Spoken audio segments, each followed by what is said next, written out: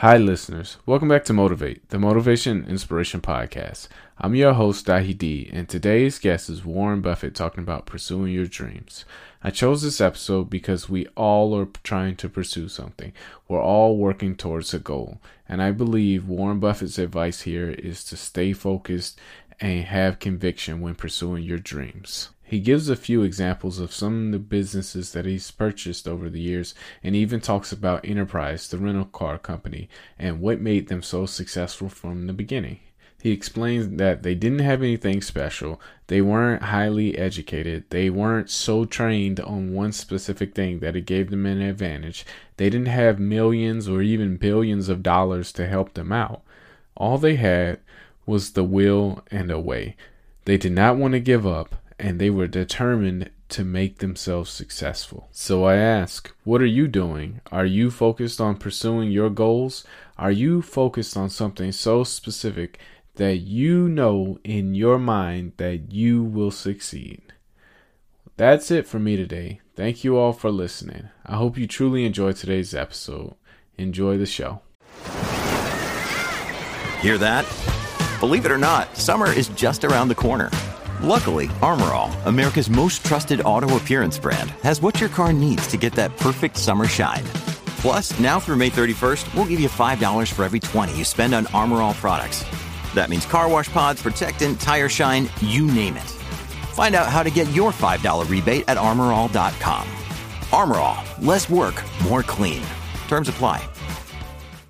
You know, whether it was male, female, Hispanic, African American, whatever it might be, these people had one thing in common. You know, they knew they had it in themselves. They knew they could be something beyond where they were. They were willing to put their time, their energies to better themselves. And behind them, as I saw when I got to the graduation on September 22nd, frequently they had parents who were crying as they received their children received the degrees. They had spouses, they had siblings. It was one of the great experiences of my life, and at that point I was hooked. So I went to New Orleans, I went to Chicago, I went to Detroit, I went to Cleveland, I went to Baltimore, and I met the most remarkable group of people. And if you'd told me that 2,200 or 2,300 out of those people would be here just 8 years later, having proven to yourself what you really could do with more skills, it's just remarkable. So I would like to just tell you a couple of short stories, and we'll draw maybe a couple of lessons from them. As I came in, Mike Bloomberg was talking, and he talked about immigrants, and I echo his remarks. But I would like to tell you of two women that each sold a business to Berkshire Hathaway, to me actually, for many, many, many millions of dollars. Both of them started with $2,500. By a coincidence, it was the exact same amount. It was everything they had in the world. And one of them was a woman who landed in Seattle in 1917, couldn't speak a word of English, had a tag around her neck. The tag said, Fort Dodge, Iowa.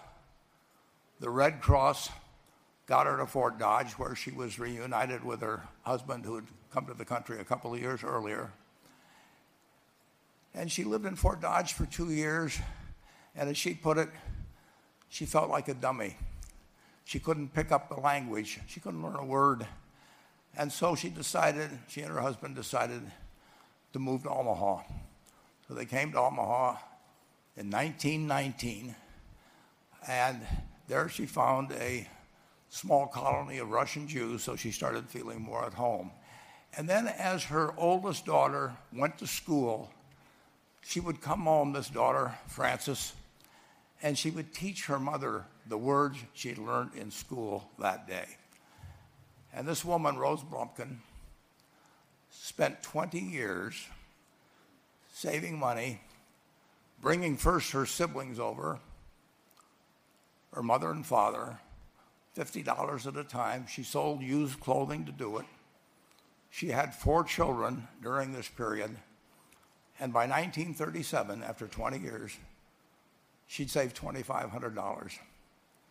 She went to Chicago, and she bought what she could of furniture. Her dream had always been to open a furniture store.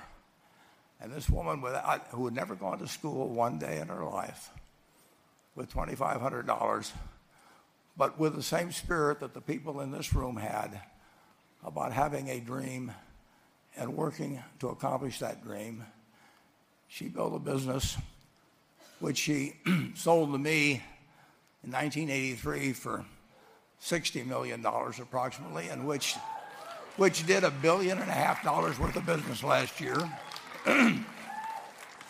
The 4th generation is working in that business. This woman, Rose Blumkin, she worked for me until she was 103. And then she retired, and she died the next year, which is a lesson to all of Berkshire's managers that premature retirement, you can't tell what's going to happen. But Mrs. B, with her $2,500, one further fact about her, she could not read or write. And she went into a furniture business, and she didn't bring anything unique in furniture, but she brought a determination to succeed. She knew she could outwork anyone else. She knew she cared about her customers. She worked at very low gross margins, but she built this incredible business. And I saw one other woman who did a similar thing with $2,500. I paid her hundreds of millions of dollars for her business.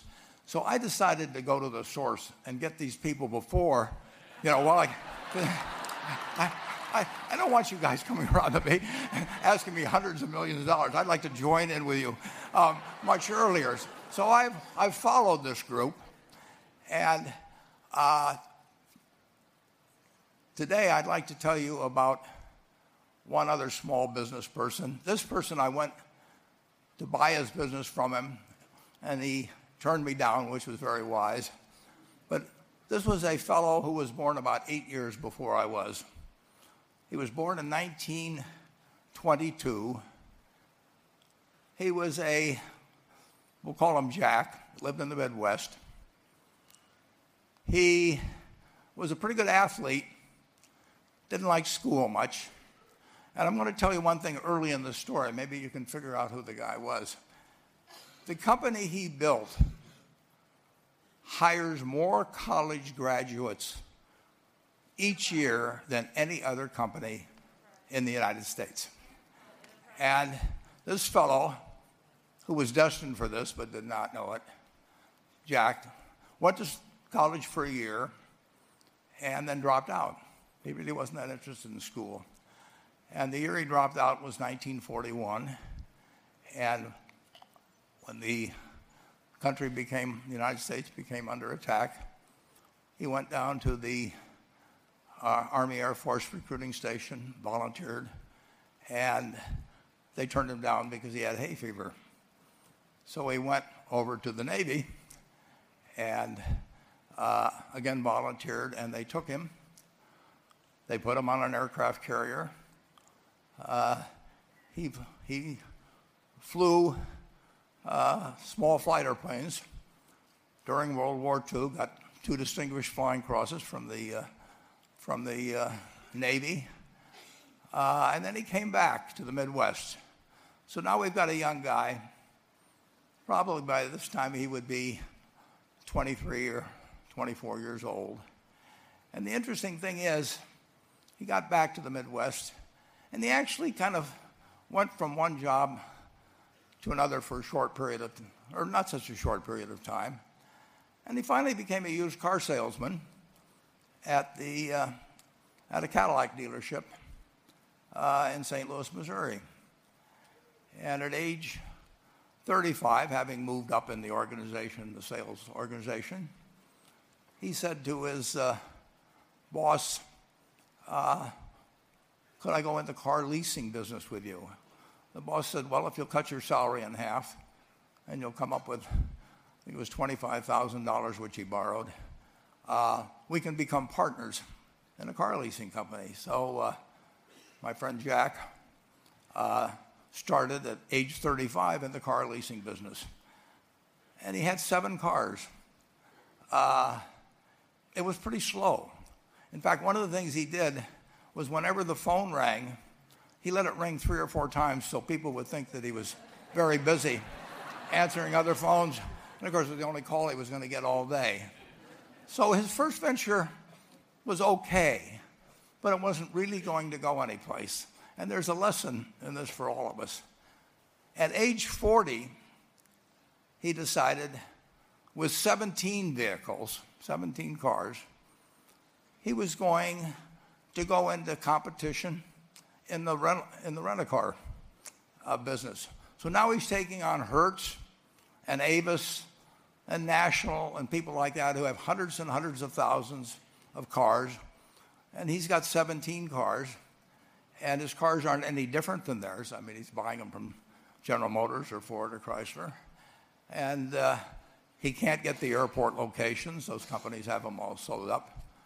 But he was determined that he would basically offer the customer, can't offer him a different car, but he can offer them friendlier service than they've ever seen. And so he started a company. He named it after the battleship that he'd flown from in the Pacific, which was the USS Enterprise. And he died about a year and a half ago. But when he died, his rent-a-car company, starting with those 17 cars, was worth more than Hertz and Avis and all the rest of the rental cars put together. The man's name was Jack Taylor, and his son, Andy Taylor, is a good friend of mine, runs the business now. A grandchild is in the business. There'll probably be a 4th generation along the line. So this man, in the United States, he didn't invent artificial intelligence. He didn't do anything that, just like Mrs. B selling furniture, I mean, that any one of us could have entered those businesses. But he lived by the creed, basically, of delighting his customers and working with people and establishing the relationship with them so that they in turn would want to delight the customers. He couldn't go out there and take care of every rental car possibility, but he learned how to project himself and his attitude toward his fellow man and his desire, to make a friend out of every customer. He managed to take very ordinary cars and turn them into this extraordinary business from virtually nothing. And it illustrates several points.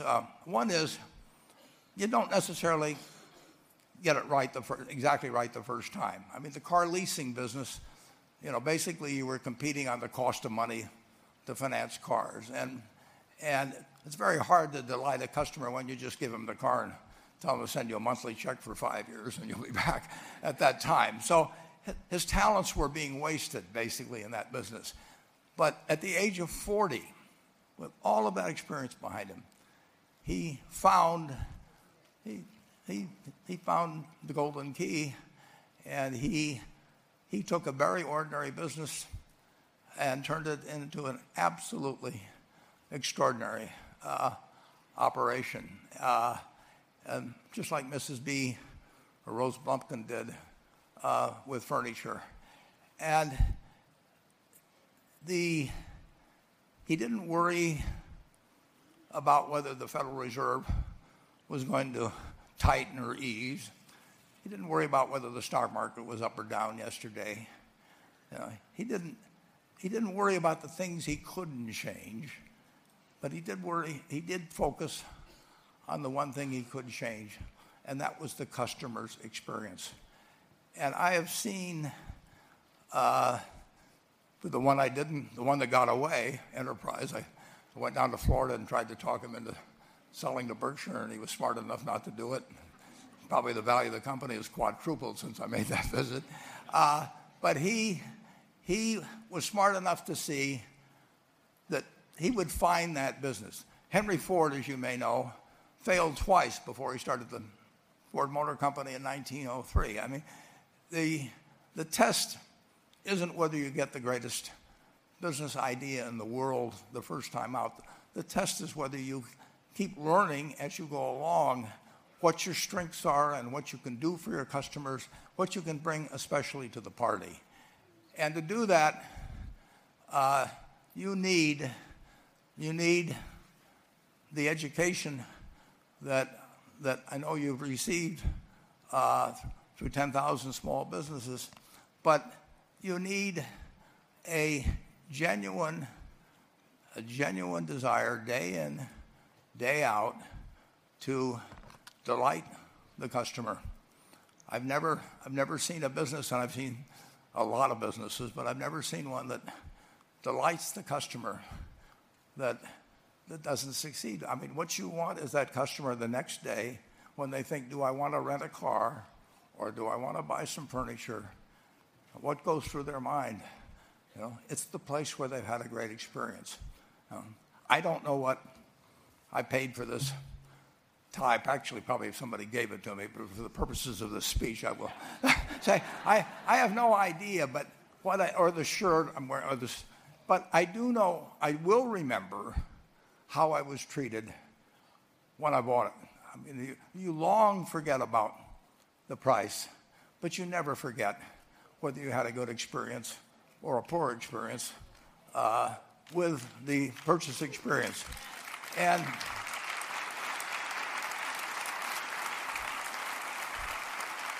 you'll have a hard time finding a person that's had a wonderful experience, a delighted experience in purchasing anything that isn't going to come back. And similarly, if the memory is of rudeness, indifference, whatever it may be, they're never going to come back. And as a small business owner and as you grow, you have to not only be able to project that interest in people's well-being, in delighting them yourself, but you have to do it through other people. And you won't be able to do it through people who themselves do not feel they're being fairly treated, that their views aren't appropriately considered. So you really do have to learn to multiply yourself through other people. And I advise the young people that come to Omaha. We have a number of classes. The key is to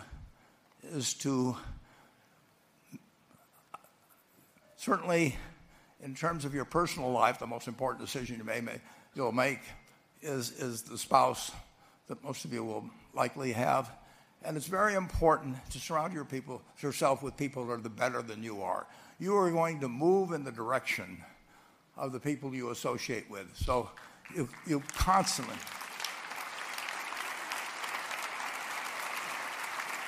I've been enormously lucky in that respect. I mean, I've just had teachers and friends and a spouse that really was a better person than I was, and I had enough sense to learn from these people that life went better if you behave better yourself. It took a while. So I advise you to seek out, as your partner in business, your partner in life, whatever it may be, look for the people that actually are examples to you rather than somebody that you think you need to straighten out yourself. And simple rules like that, delighting customers, working through other people, associating with people that will cause you to move in a better path than you might otherwise have, they will take you so far in life that it's hard to believe. I mean, they took Rose Blumpkin without being able to speak a word of English. that couldn't read or write, and they took her to what is now a $1.5 billion business. And incidentally, there's been no money put in it since the $2,500. That's been the total capital paid into the Nebraska Furniture Mart. And I think if you looked at Enterprise, I don't know their books the same way, but my guess is that very little equity capital has been added to Enterprise over the years. The business built on itself. So I want to tell you, I admire this group enormously. When I met Dr. Mello's class on September 22nd, 8 years ago, I was thrilled. And I admire people that are doing what you have done. Working hard at your job at the same time, you took on an added really a lot of hard work to further your skills. 99% graduate. I mean, that's a mind-blowing statistic. And I'm looking at